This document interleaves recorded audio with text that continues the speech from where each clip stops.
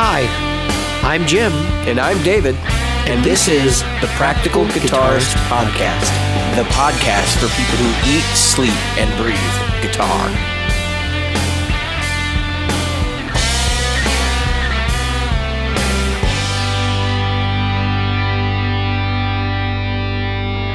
Hi, Jim. Hi, David. It puts the lotion on its skin, or else it gets the hose again. Put the fucking lotion in the basket! Don't make me hurt your dog, mister! You don't touch her! I'll hurt it! She looks pretty bad! Moving on. Let's just pretend like that didn't happen and go on with the rest of this episode. I don't know which was more disturbing. I gotta say this. Either you doing the woman voice or me as Buffalo Bill. Yeah, you as Buffalo Bill. I'm not sure which. Especially since you're over there in the Chicago area for real. Yes. In the tri-state area. Yes.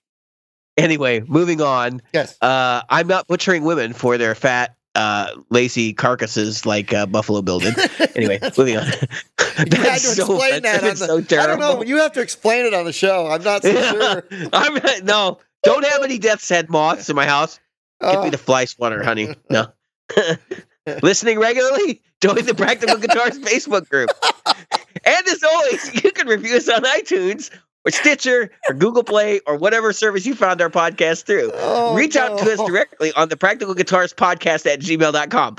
And as long as we're broadcasting, we're going to stay off the FBI's most wanted list. Yes, we are. Until we go off the air. So, this week I asked David a question. I said, should I get XYZ compressor? And David said, why do you need an effing compressor? Yeah, you got a tube amp. What the fuck do you need that for? I got a tube amp, plenty of gain, and humbuckers. What the fuck do you need compression for? That was the question. All right. Now, here's the thing. So I answered Jim in probably a less than diplomatic way. Because, certainly. Yes, compression has a place. In certain kinds of music, over-compressed guitar is king. Country music, for example. Yes. Anything where you're doing finger picking, because finger picking, by its very nature, is very dynamic. You want to squash those dynamics so you can hear every note individually. Right. And evenly. Now, here's what compression doesn't do. Compression does not do any sort of EQ to your signal. It's not supposed to anyway. A good compressor is supposed to be, quote-unquote, transparent. Now, it's not necessarily transparent because you can still hear the changes in dynamics, but you're not getting changes in frequency levels unless you're clipping them and you're clipping some of that signal and you're getting more highs and stuff. But that's, for the most part, you're not going to see that.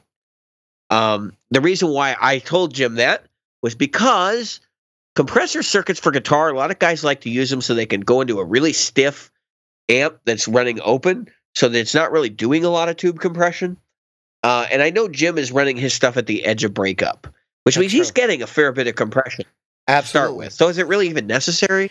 Yeah, see, that's where I'm kind of agreeing with you there because I'm right at the edge of where it's going into, like you said, where it's going to break up. And so I'm not fuzzy and I'm not in that realm of distortion, but I'm right on that edge. Because if I play a minor third, I don't want it to sound terrible, and then that just in that distortion and fuzzy plays, you know. Yeah. No, the problem with compression in general is that you raise the noise floor. So what a compressor actually does, for those of us that are not inclined, never used one, don't know really how they operate. What they do is they attenuate the signal once it gets past a certain point. They use a ratio to do that.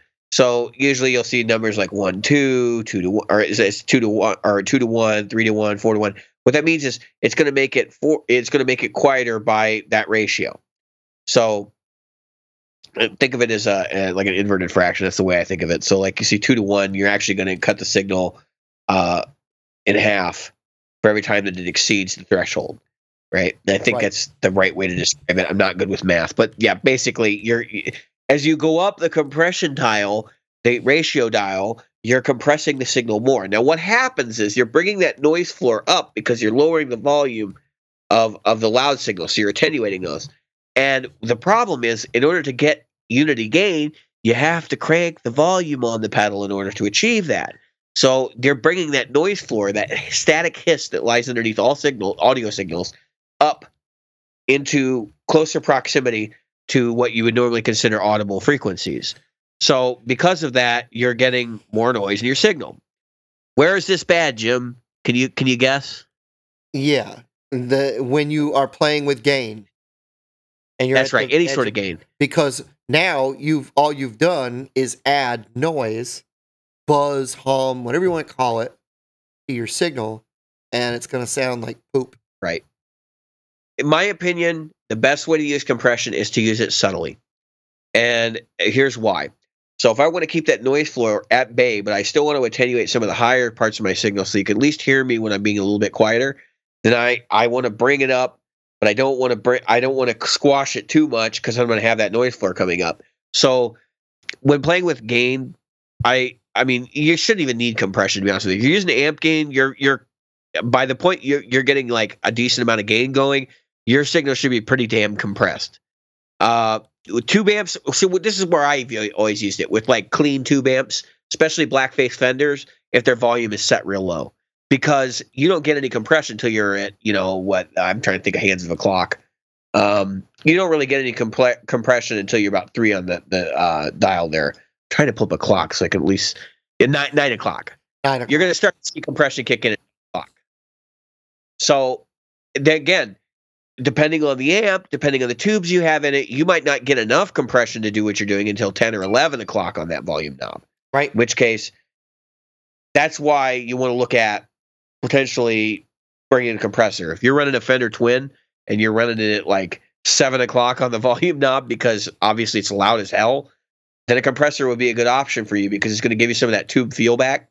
The idea of like, hitting the volume harder and then not picking up as much. But see, here's my thing, Jim. I would be perfectly at home with a guitar amp that does not compress at all, because the way I play is very dynamic. I need to be able to get different tonalities from hard and soft picking, and I pick pretty hard most of the time, but I need that variation because I'll be doing a run and I'll actually vary my picking in that run, and it's hard to describe. But if you go watch, Paul Gilbert does it a lot, where he talks about amp dynamics, or not amp dynamics, but picking dynamics. And he says, like, playing a phrase fast is not good enough, because even if you can play a phrase fast, can you play it quietly or can you play it loudly? And those two things are very important, and you have to be able to get all the shades in between as well. So his whole thing is like, yeah, okay, so you can play the phrase, but can you play it correctly? Right. And we don't think about that as guitar players, because a lot of times when we get to those like super high gained out parts, like what you would typically associate with Paul Gilbert's playing, you're not thinking like in terms of the tonality of what you're doing based on the volume dynamics. Right. So what he does, like when he brings in that palm mute and he's picking quietly, you can hear each individual note in a very, very rhythmically satisfying way. Whereas if you were to just like muddle through it, it's a whole nother animal. So compression, it's a wild beast. I think there are some good compressors out there now. I think they're starting to bring out the right controls, like having a blend knob so you can put some of your original signal back in so you can get a little bit of your dynamic going, but still bringing up that stuff that gets squashed, which is nice. Well, so let's talk about a few things that give you compression naturally. Right. That get rid of the need for a compressor. And one of them is humbuckers. So, yeah, to an extent, yeah. To an extent. Because they're louder. Correct. They're louder. So anything that increases your signal going into your first to V1 position tube, your first position tube, is going to provide you with more compression. So would you say active pickup, humbuckers, an acoustically loud guitar, right. heavier strings, a heavy hitter.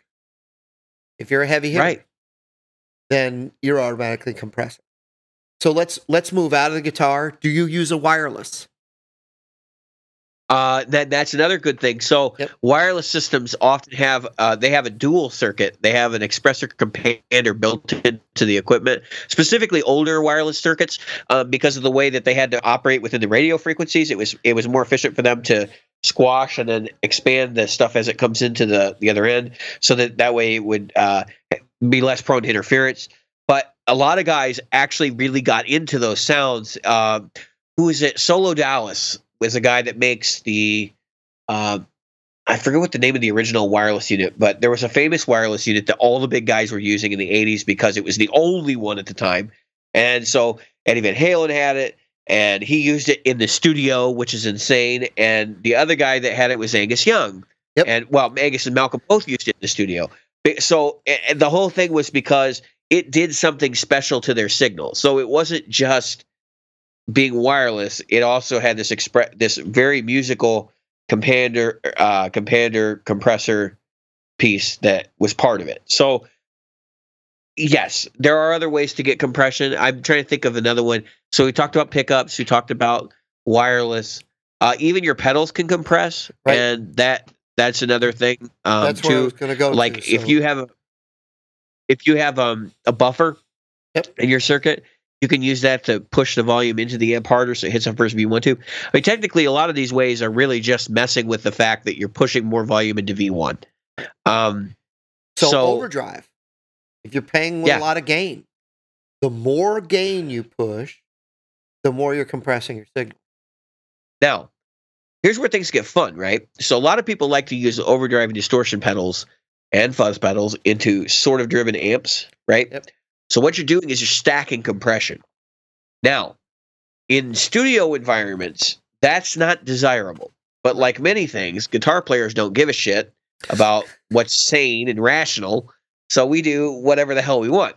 Right. But if you were to go into a studio and you were to compress a track when you recorded it, and then you were to try and stack a compressor on top of it, you can run into some really weird like artifact type stuff where certain parts will be more compressed than others, and it'll be audible. Like you'll be able to hear it on the track, and it won't sound bad, but it won't sound right.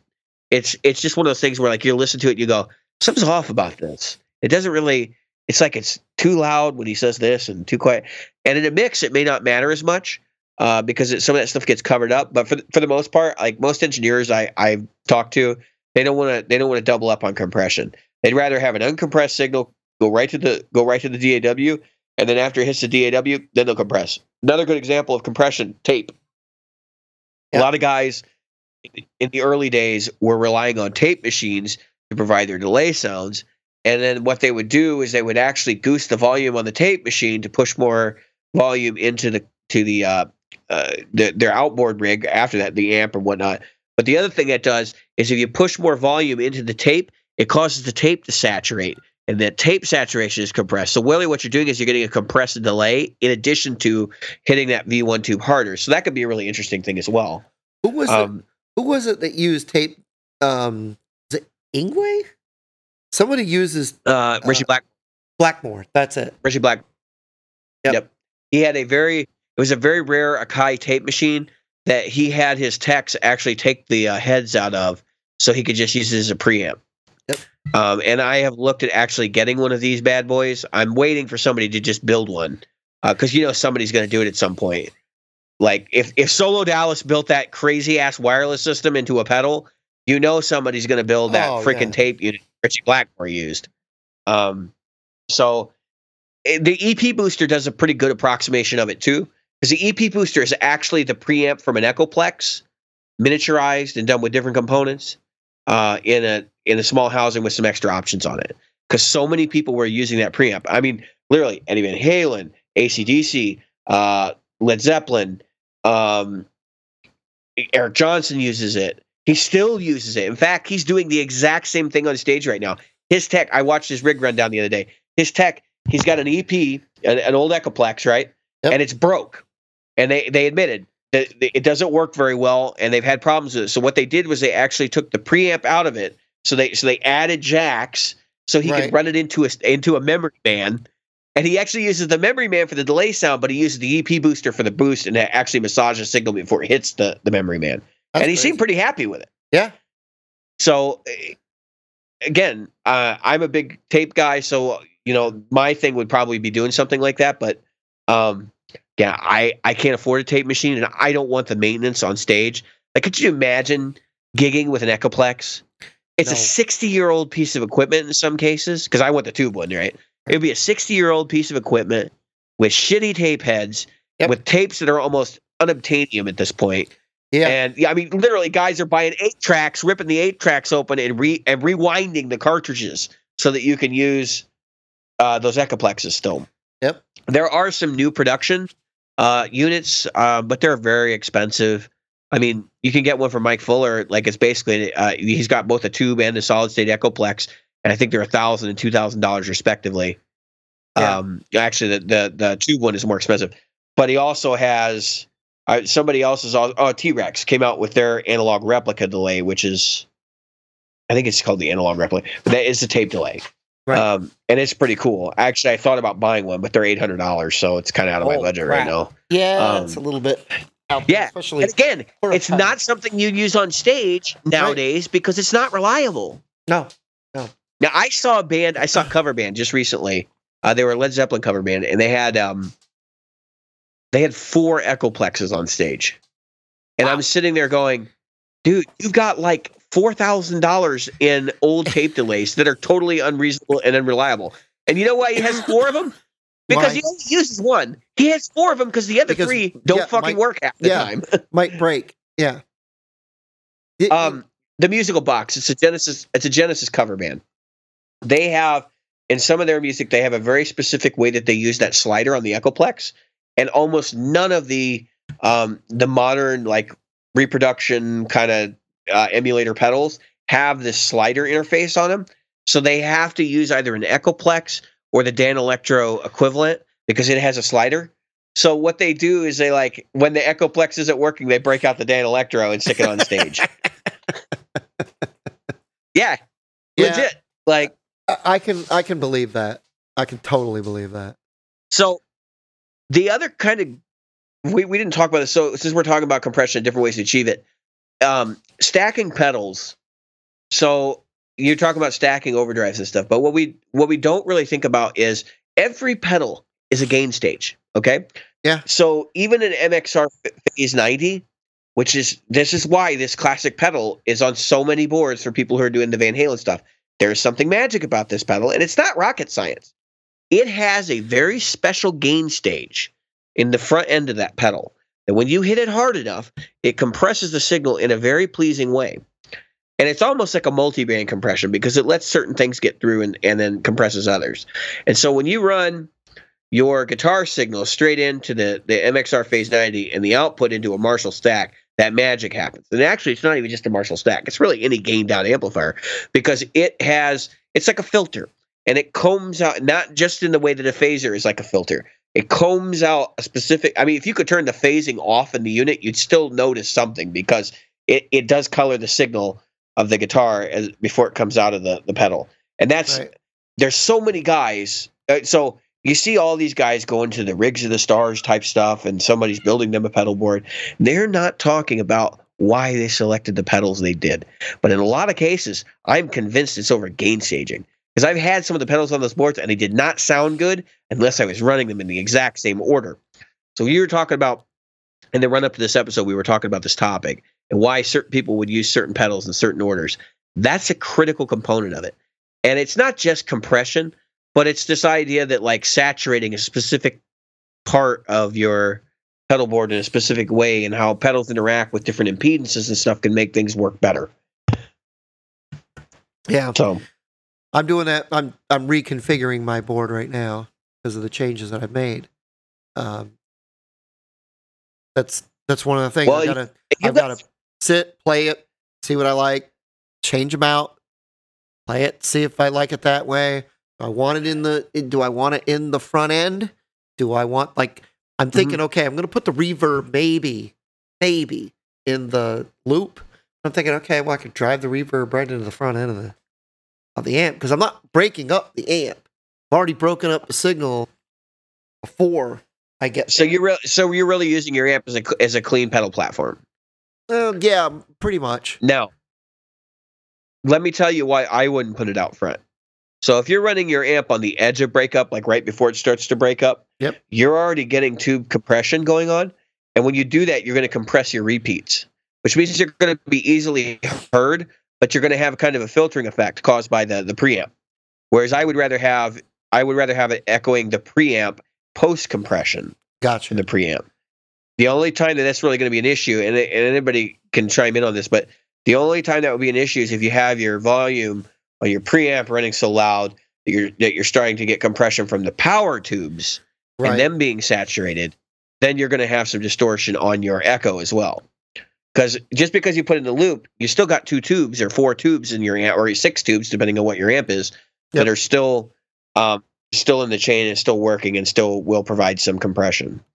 Never underestimate your tube types for that too.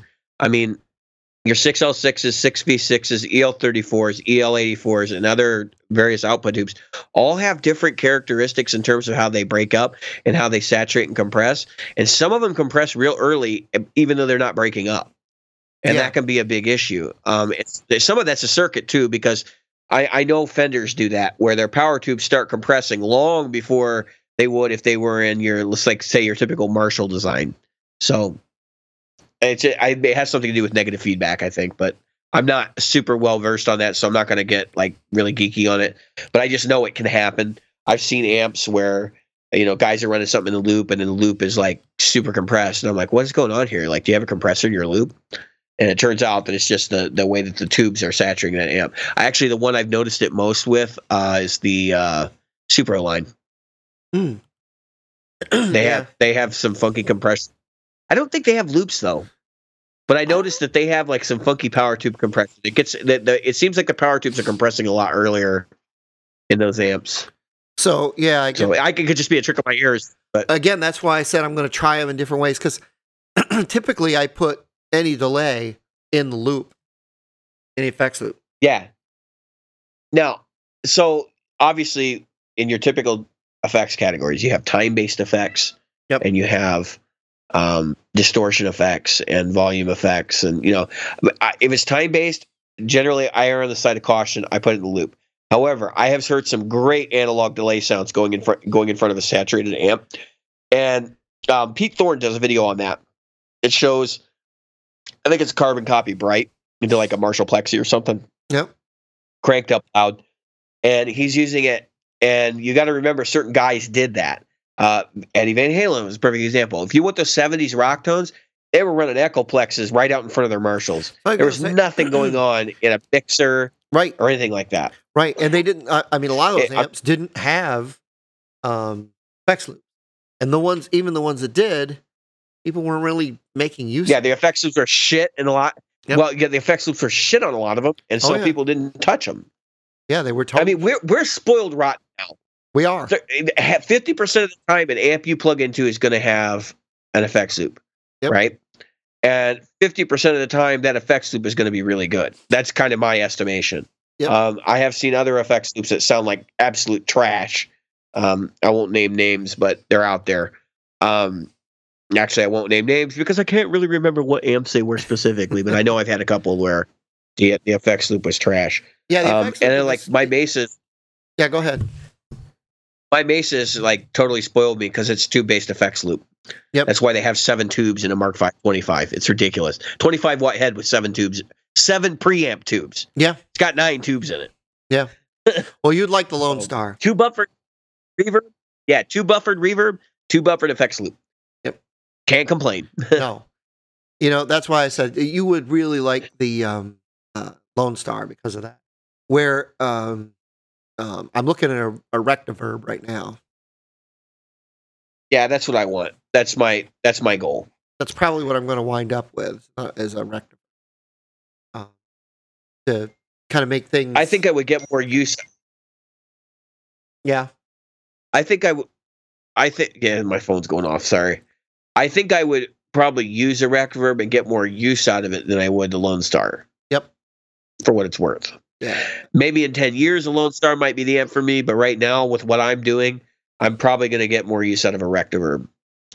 And as I told you earlier, my thing is I get a rectiverb, I'm going right for that Mesa 5-band EQ. That's another thing we should probably talk about. You were talking about EQ pedals, too. Yeah, so I was thinking, okay, so what if... again, the other thing that will affect compression before we get off of that is where your volume is. Because if you're... Sure. A lot of people think that, and it is a misconception, that as you turn up your amp, you're going to get louder. there is a point where the amp stops, and it's relatively low, especially in a tube amp. It's called saturation. Right.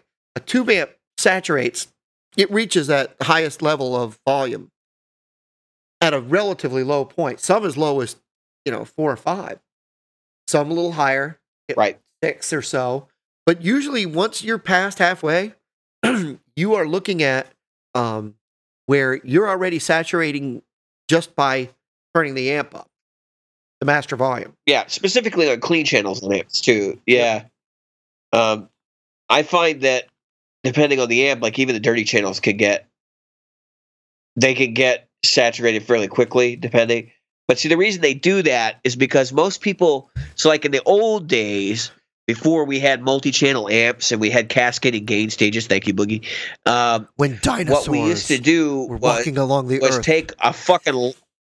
We take one amp and we crank that shit way the fuck up to get it to distort.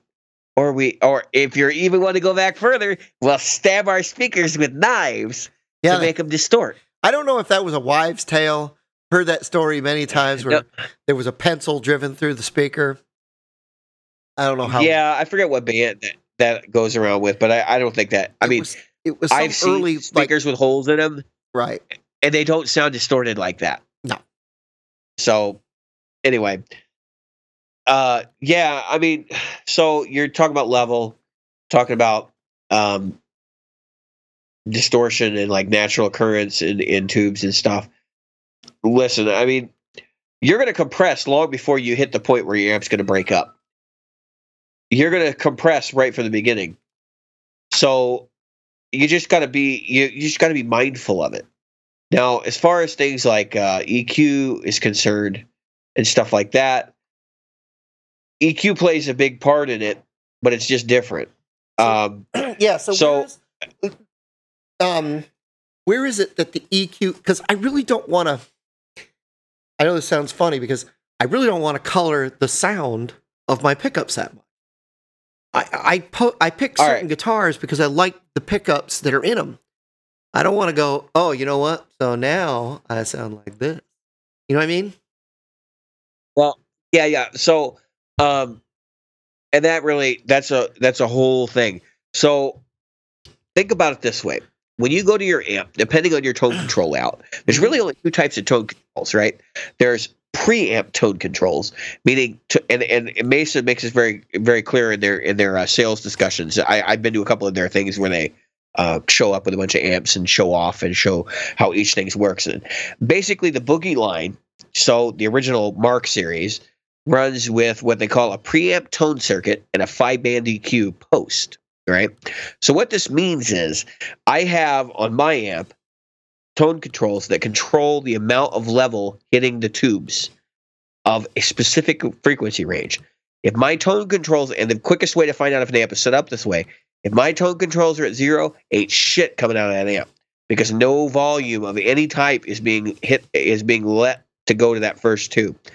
Now your post amp tone controls, which I may be wrong on this, but I think that's the way that the British amp designers, the original amp designers from like Marshall and people like that, use the post tone controls, which are used to shape the sound after it's already driven. So after it's gone through the preamp, you have these tone controls that allow you to shape what's coming out of that section. So the reason this matters is because EQ, if you have an amp that has post-tone control, can give you the same power of being able to filter out certain frequencies going into the amp. Now, you say, I love the sound of my pickups, and that may be very, very well be true, but I'll bet you if you put an EQ out in front of it and you play around, you'll find out that maybe there's a little bit too much bass coming through this way, and if I dial it down just a little bit, it doesn't really change the sound, but what it does is it changes how those pickups react with the amp, and it'll get you more clarity, or it will get you more chunk, depending on what you do. And I can give you, there are certain frequency ranges that work for this. If you want to cut, it's like if your amp is, well, that's post. If you're plugging into an amp and you're having problems with like clarity, especially on the low strings, dial out everything below 100 hertz and watch and see how much clarity you get back. And if 100 hertz doesn't work, you want to try to go up a little bit more. You go to 100, 250, in those ranges. Now, of course, we're talking about a graphic EQ, which is what's common for guitar players to use on their pedal board. You're going to have labeled EQ settings for each number. And as you go through them, you can see, oh, this is 100 hertz, or this is 150 hertz. And then this is 3 or 4. Usually it's like 150 and then like 400.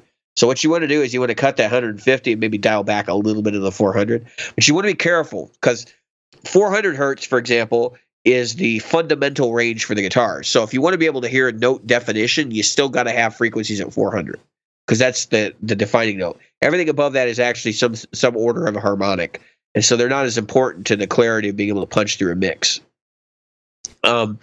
So that's one way to use the EQ is out in front of the amp, especially in an amp that doesn't already have that pre-tone circuit, right?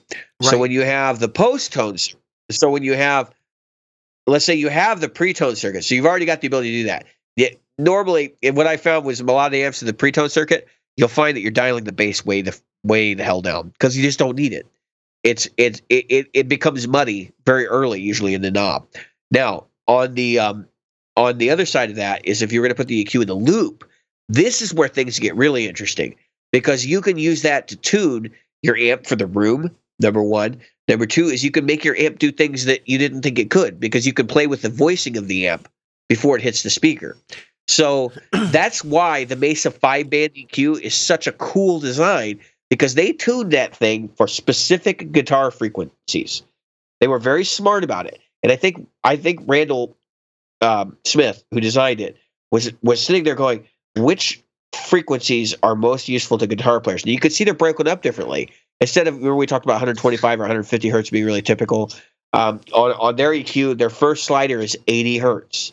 So it allows you to cut away all that crap below 100 hertz. And what it does is it allows you to have a smoother transition to the material above 100 hertz.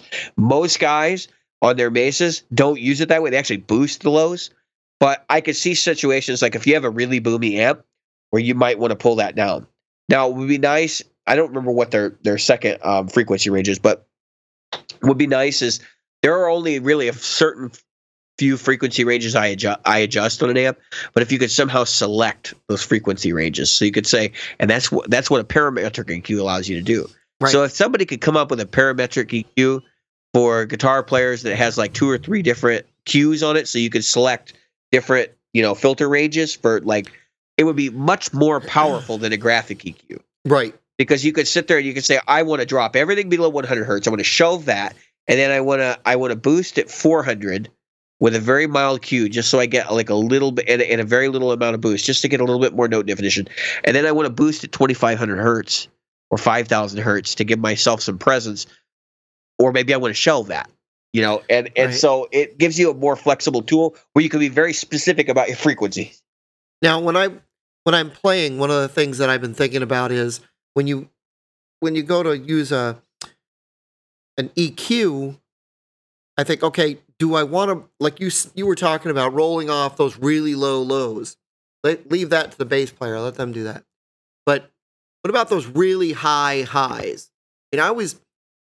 So I grew up in the 70s when we had a kind of a mountain on our EQ. Your EQ went right. Your lows, the opposite of the smile curve. Right. Where the smile curve sounds fine if you're alone. It sounds terrible in a mix. It sounds god awful in a for the most part in a band mix because all your mids are gone. And a guitar is a mid voiced instrument. Yeah, yes and no. So there are 2 ways to accomplish that. I don't scoop my mids super deep, but I tend to use really mid heavy equipment anyway. Like the Mark series has, it's just an absurd amount of mids. Right. It's like playing through a foghorn or something. Like it really is honky. Right. So what I tend to do with my curve, instead of a smile curve, I boost the lows liberally. I leave the 400 hertz-ish spectrum alone because I want to get that note definition clarity, but I don't want if you boost that too much, you're going to get boxy, and I don't want to do that either. Right. So then I take the middle slider and I pull it back just a bit. It's probably no more than 3 dB. Right. So I get that bigness, right? But I don't lose the mids. They're still in the signal. And then the next slider, I actually boost, and I cut the treble. which is odd. People are like, why don't you boost the treble? Because I don't like my guitar sounding like a nest of angry fucking bees. Right. Matter of fact, I could see me really taking off the highest end of treble. It's just because of the way my pick attack is. And yeah. So you were talking about that's curve. I know that you like to play an SG, but you also like to play your G and L. Yeah, that's got to be a my very SG. different... I actually boost it's not really though, Jim. You know, the only difference is I tend to boost the and I want to say it's around 2500 hertz, but I'll post it in the show notes what the actual EQ sliders are. But I tend to boost the fourth slider more with single coils than I do the SG, and I cut treble with the single coils. Whereas when I'm playing my SG, I boost treble. And I don't boost it a lot, but it's enough to compensate. But I'm basically trying to achieve the same sounds with both guitars. That's basically what I'm doing. Yeah. So what you should do is just bring two of the same guitar. Yeah, which is why I have two S500s now. And then just leave the SG at home. Well, part of so the SG is the sound of the band I'm in right now. Like if I'm recording, I'm getting the SG out. Right. The S500 is my sound. Like that's what I sound like, and that's what I'm going to use for pretty much the rest of my life, probably until I find something better. But like a Paul Reed Smith. The whole thing is like, yeah. Well, you know, the cool thing is the JP2C Plus, which has the five bands. Huh. It has a pair of five. It has a pair of 5 bands on it. And I'll get back to you in a minute, by the way. And so they're foot switchable and assignable to each channel, so you can actually have, like, let's say you just set up one channel for one guitar and one for the other, because the channels are identical. Yeah. So you can just flip a switch when you switch guitars, or hit the foot switch, and you're ready to rock and roll. And it doesn't really matter because it's set up. So the beauty of the Lone Star is that you have, you're talking about your amp and all the controls you have. Your two preamp sides are completely independent. So your clean channel and your dirty channel, it's not like, oh, I've got my EQ set and it's the same for clean and dirty. No, you literally have a clean preamp and a dirty preamp, and those things are totally independent, which is number one why it's, I mean, people are like, well, you know, even a 30 watt is $2,000. You're almost $2,000. Yeah, but it's worth it. It's totally all right. So here's the thing. I'm going to talk, since you brought up the price tag, I'm going to talk about for a minute what you get from an amplifier as you go up the price tag brackets. Right. When you start out and you're looking at an amp, if you're a professional, no, you're not going to be a professional. You're an amateur, right? So you're not looking to spend a lot of money on an amp. That's why amps exist that are very inexpensive. Right. I'm going to ignore modelers. We're just going to talk about tube amps. All right. So now make sure you identify not solid state head. Not solid combo. State, not modelers. Right. Head and combo. So you'll find in the lower end of the market, combos are way more popular because it's a way to keep costs down. You don't have to buy an extra cab to go with it, and there are some. I have always believed that if you're going to buy the head and cab, it should be the same price as the combo, but there's a little extra material involved. So I get kind of the price difference thing. I just don't agree with the amount of price difference. But the thing is, so like when you start out and you're buying these inexpensive combos, a lot of times they're made to fit a wider variety of uses. And so they don't necessarily do those tricks well, right? So like take, for example, the Hot Rod Deluxe. Killer clean channel. It is one of the best entry level amps. Granted, a lot of people would say what are they up to now? They're probably like $550 now. Yeah. $550 for a starter amp, or $600 or whatever it is. Listen, that's the low end of amplification. If you're going to buy a tube amp, which means it has to have tube sockets and actual tubes and transformers that are big enough to handle it, it costs a lot of money to put together. I know people say, "Oh, well, I could build one for cheaper than that," but listen, I just quality control, big factor here. Yep. And number two is they know what they're doing.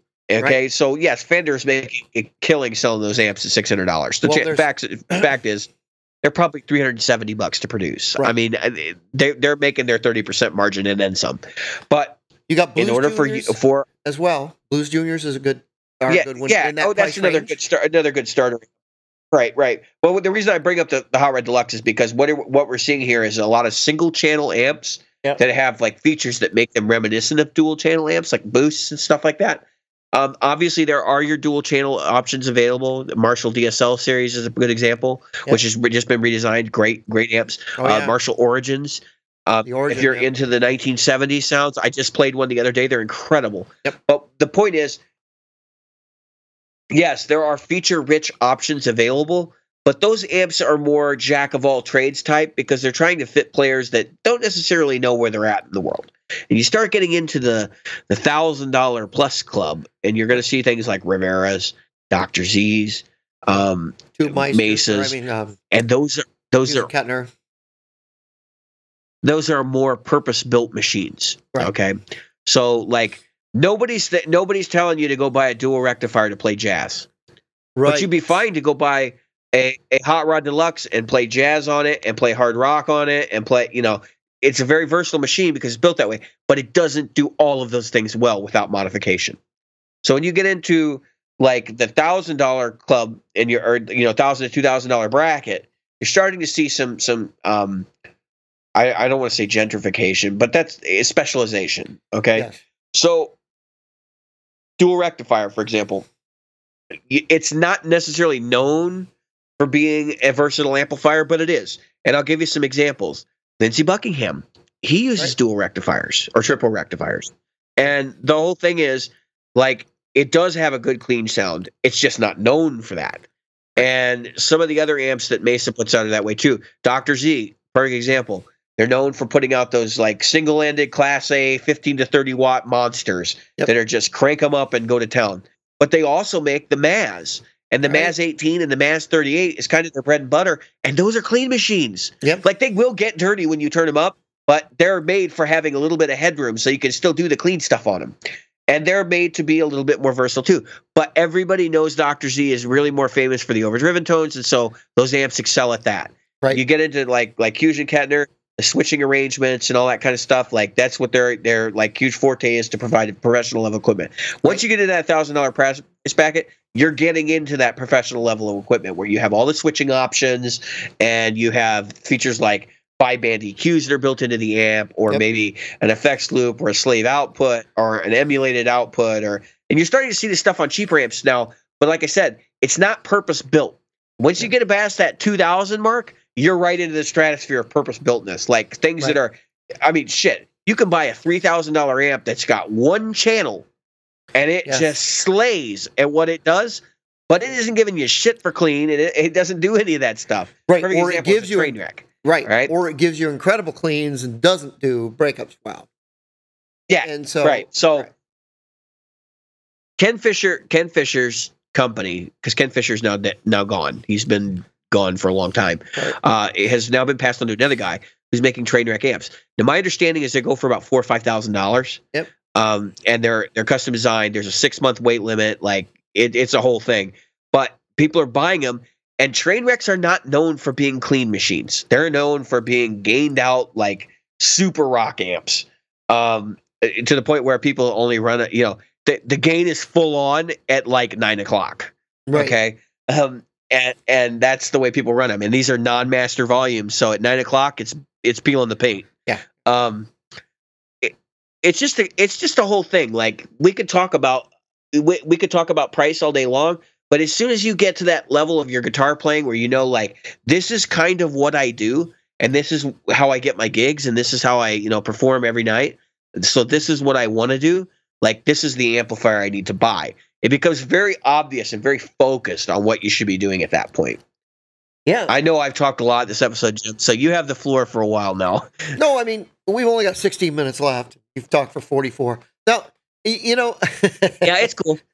No, but seriously, no, it's all good information. I'm an amp whore. I can't lie. I love amps. Right. I mean, even though I have my Helix, like I look at amps all the time, and I'm like, So I was looking at a Stratocaster, and this will come back to the amp thing. Looking at a Stratocaster today. They had a scratch and dent Squire. It was a higher end Squire, but a Squire that had fallen, so it had a crack in the. Nothing was wrong with any of the electronics or the wood or anything, but you know how the new finishes are just terrible. It looked like somebody literally melted the finish, and right.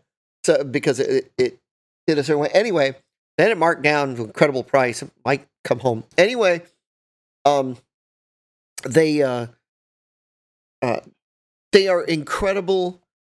They're the Legos of guitars, right? Strats. Oh yeah, right. Legos of guitars. You can take things out, put things in, so on and so forth. And what I'm getting at here is guitars are easier to buy at a low price and mod the crap out of and turn them into something. An amplifier is not. You can change tubes, you can change transformers, but you may as well buy an amp at this point. You know, you can put new wire in. You see what I mean? Yeah. People don't think, Jim, about those costs either. Like even just to I got a Mesa Mark 5 25, right? Yep. It's a $1,500 amp. It's a $1,500 amp, Yep. right? It's got 7 12AX7s, right?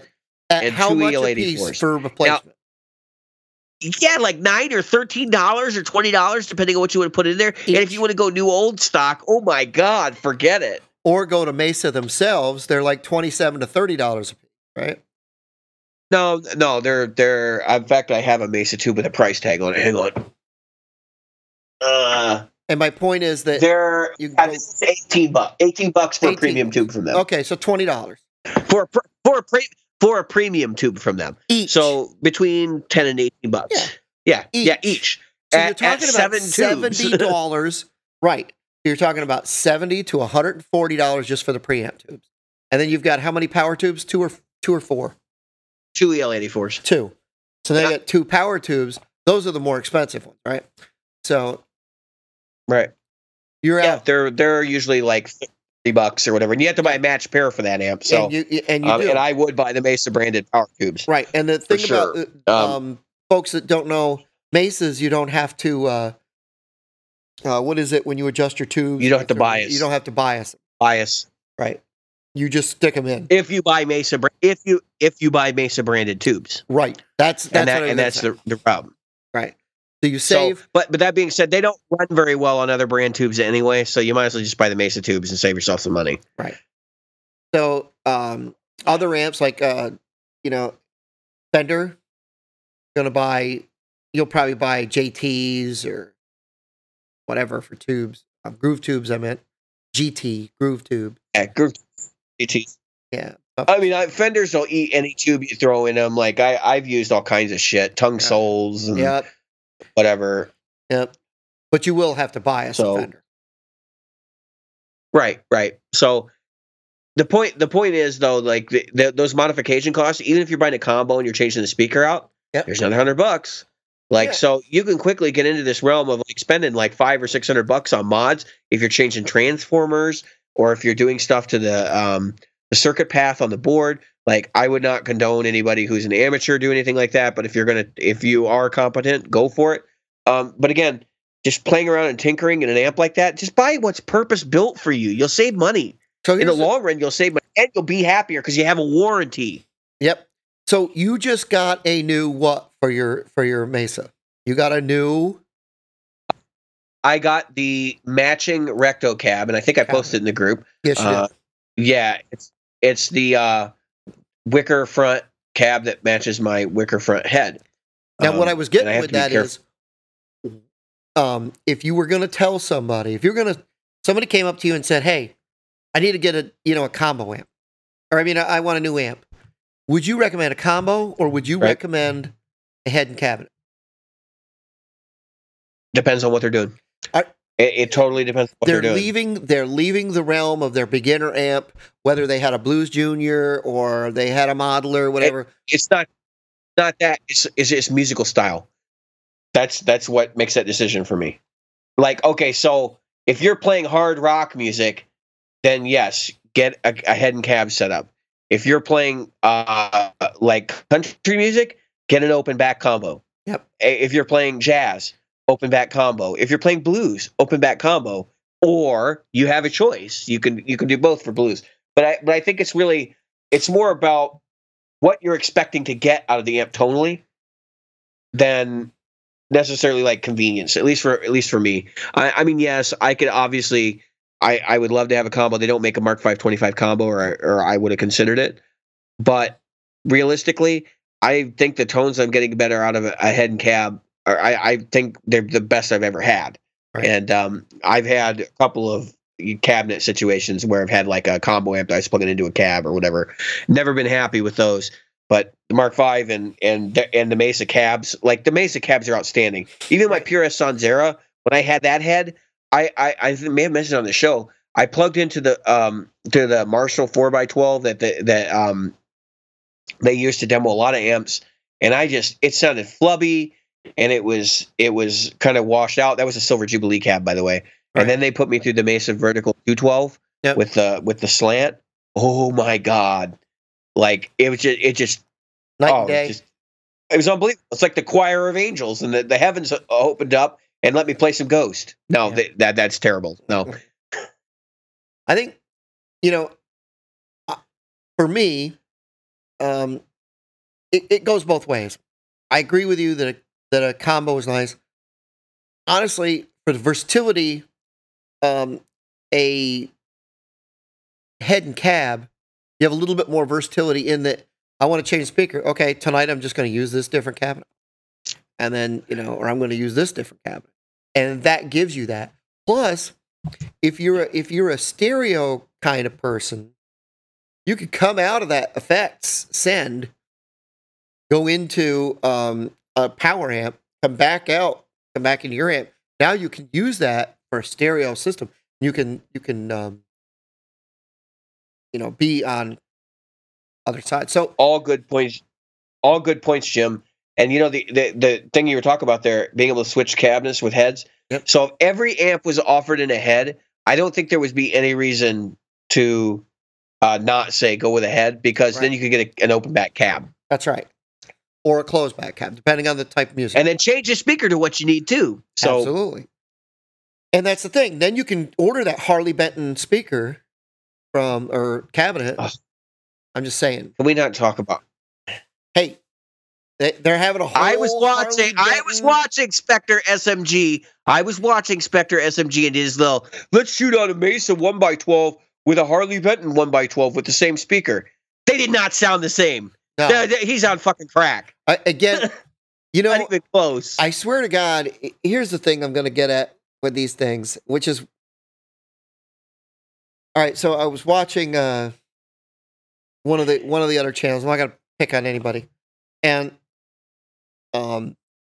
it seemed like all of a sudden the YouTube people like us that are on, we're not on YouTube, but we're on here. All of a sudden, like I was talking about before, they had that bigger head, the YouTube celebrity head, and I'm like, yeah, geez, you guys could actually talk a little bit about the gear.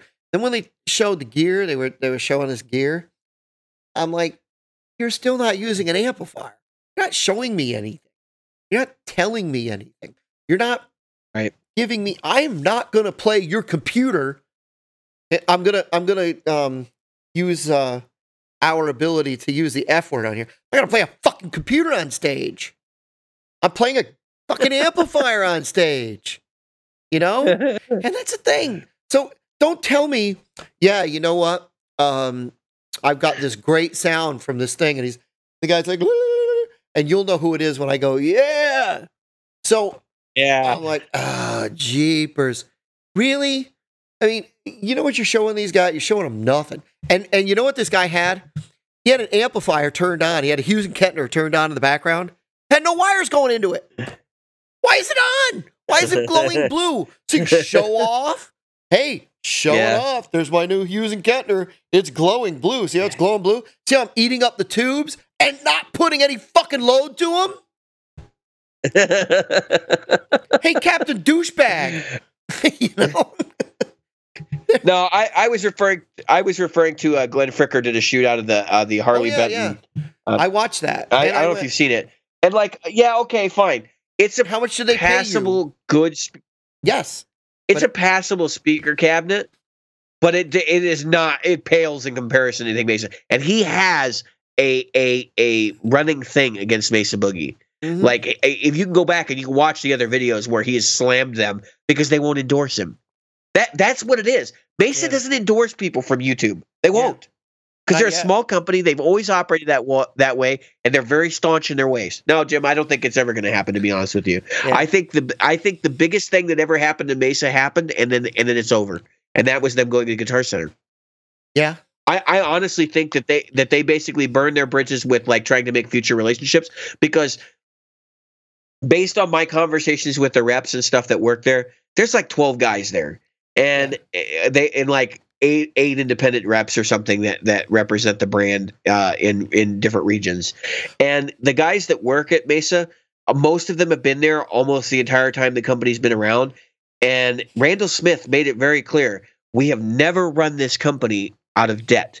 This company has always been run out of when we have money in our pockets, we make new things. And I don't think he gives a fuck about endorsements. I really don't. That's what I was going to say. So I think that when it comes to his way of doing things, I don't think they're putting out thousands of Lone Stars a month.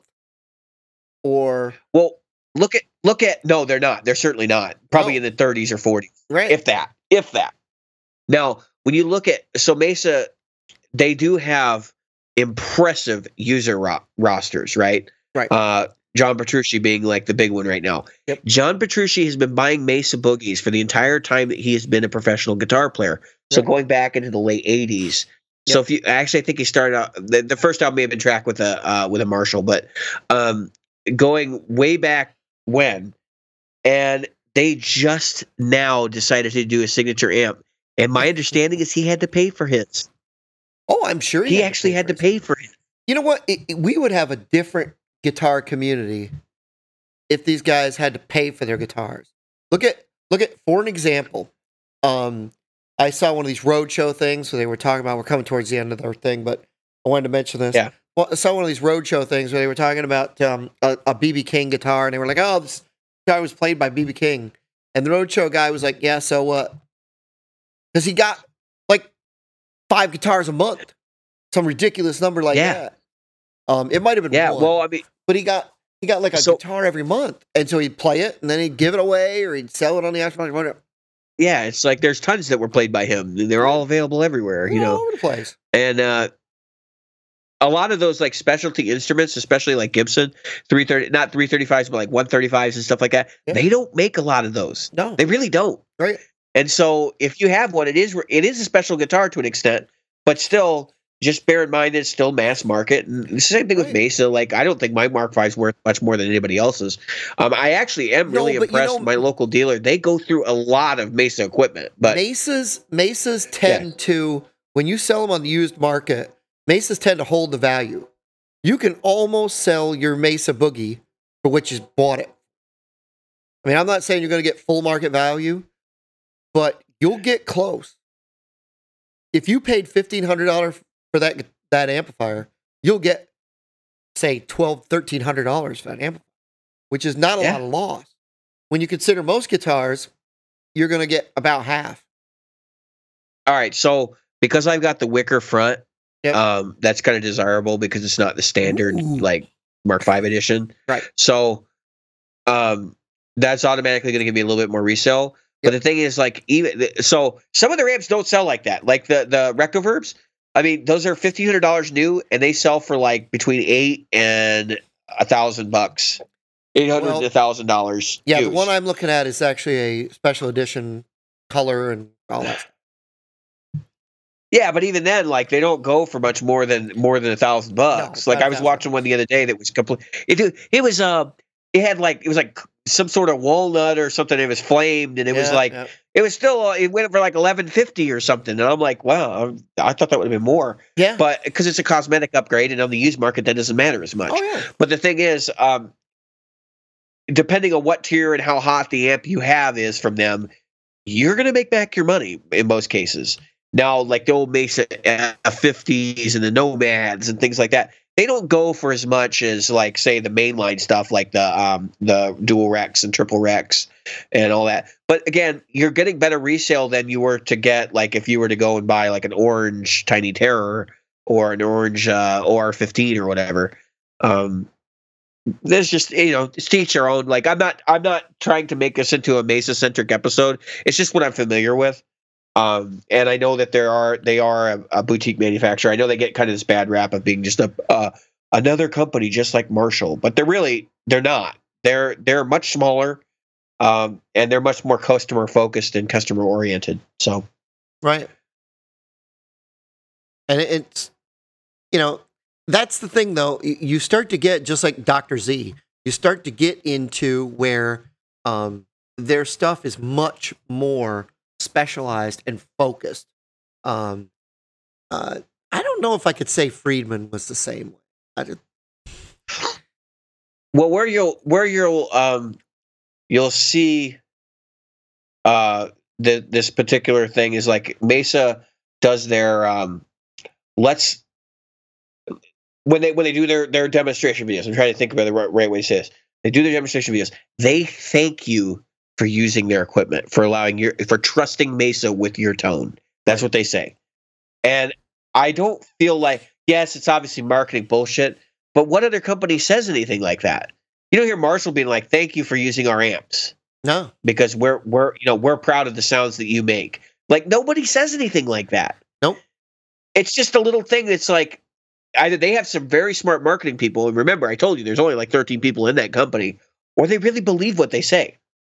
And I mean, honestly, Randall Smith is one of the few people, and I know he gets shit on by Jeff Bober and other people. Yep. But he's one of the few guys in the industry that does what he says. When Mesa was getting fucked by Guitar Center, but with their high debts and stuff, what did he do? He said, "I treat them just like any other client that we have as a dealer," and he dropped them. He took the biggest amount of money that they had probably ever received and told them to go take a hike. I don't see Friedman doing that.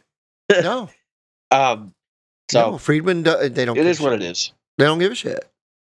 Right. Honestly, Friedman is not. I don't want to say they don't give a shit. Jim, I'm sure they give a shit, but they're not thinking about it the way that like Mesa does. Well, because you're a bigger box. That's okay. When you're a bigger box, you can't give that one-on-one to the customer. If you're selling, that's why I mentioned the 1,000 amplifiers a month. Fender is pumping out thousands of amps of every type every month. And okay, let's put this to the group. And I know we're ending the hour here. Yep. Who's bigger? Do you think Mesa's bigger or Friedman? Yeah. That's a good question, because I'm not sure. I don't know the answer to that. No, I don't. I know that they have different business models in terms of how they produce their equipment. Yep. And I'll mention some sketchy/skeptical things in our group, probably prior to the episode even coming out, about how Mesa has used other companies' designs and put their label on them, and then made out like they made this product. Yep. I know of one in particular. So. Yep. Well, everybody. But not to say that that's right or wrong. It's just that it's there. So, anyway, everybody. Thanks for tuning in. I've been Jim. And I've been David. And we are and Buffalo not. I just tried to get away from that. No. We're not getting away from that. I'm going to wear that badge of honor. I'm telling you, mister. Badge of shame. She doesn't look good at all. I'd fuck me so hard. No. Oh, no. Oh. You'll never get that image out of your head, will you, Jim? Yeah, just picture you tucking it in and dancing in front of a mirror. Was that Q Lazarus did that song, I think? Yes, I think you're right. I know the I song. might have to fly that in over this. All right, everybody. Thanks for tuning in.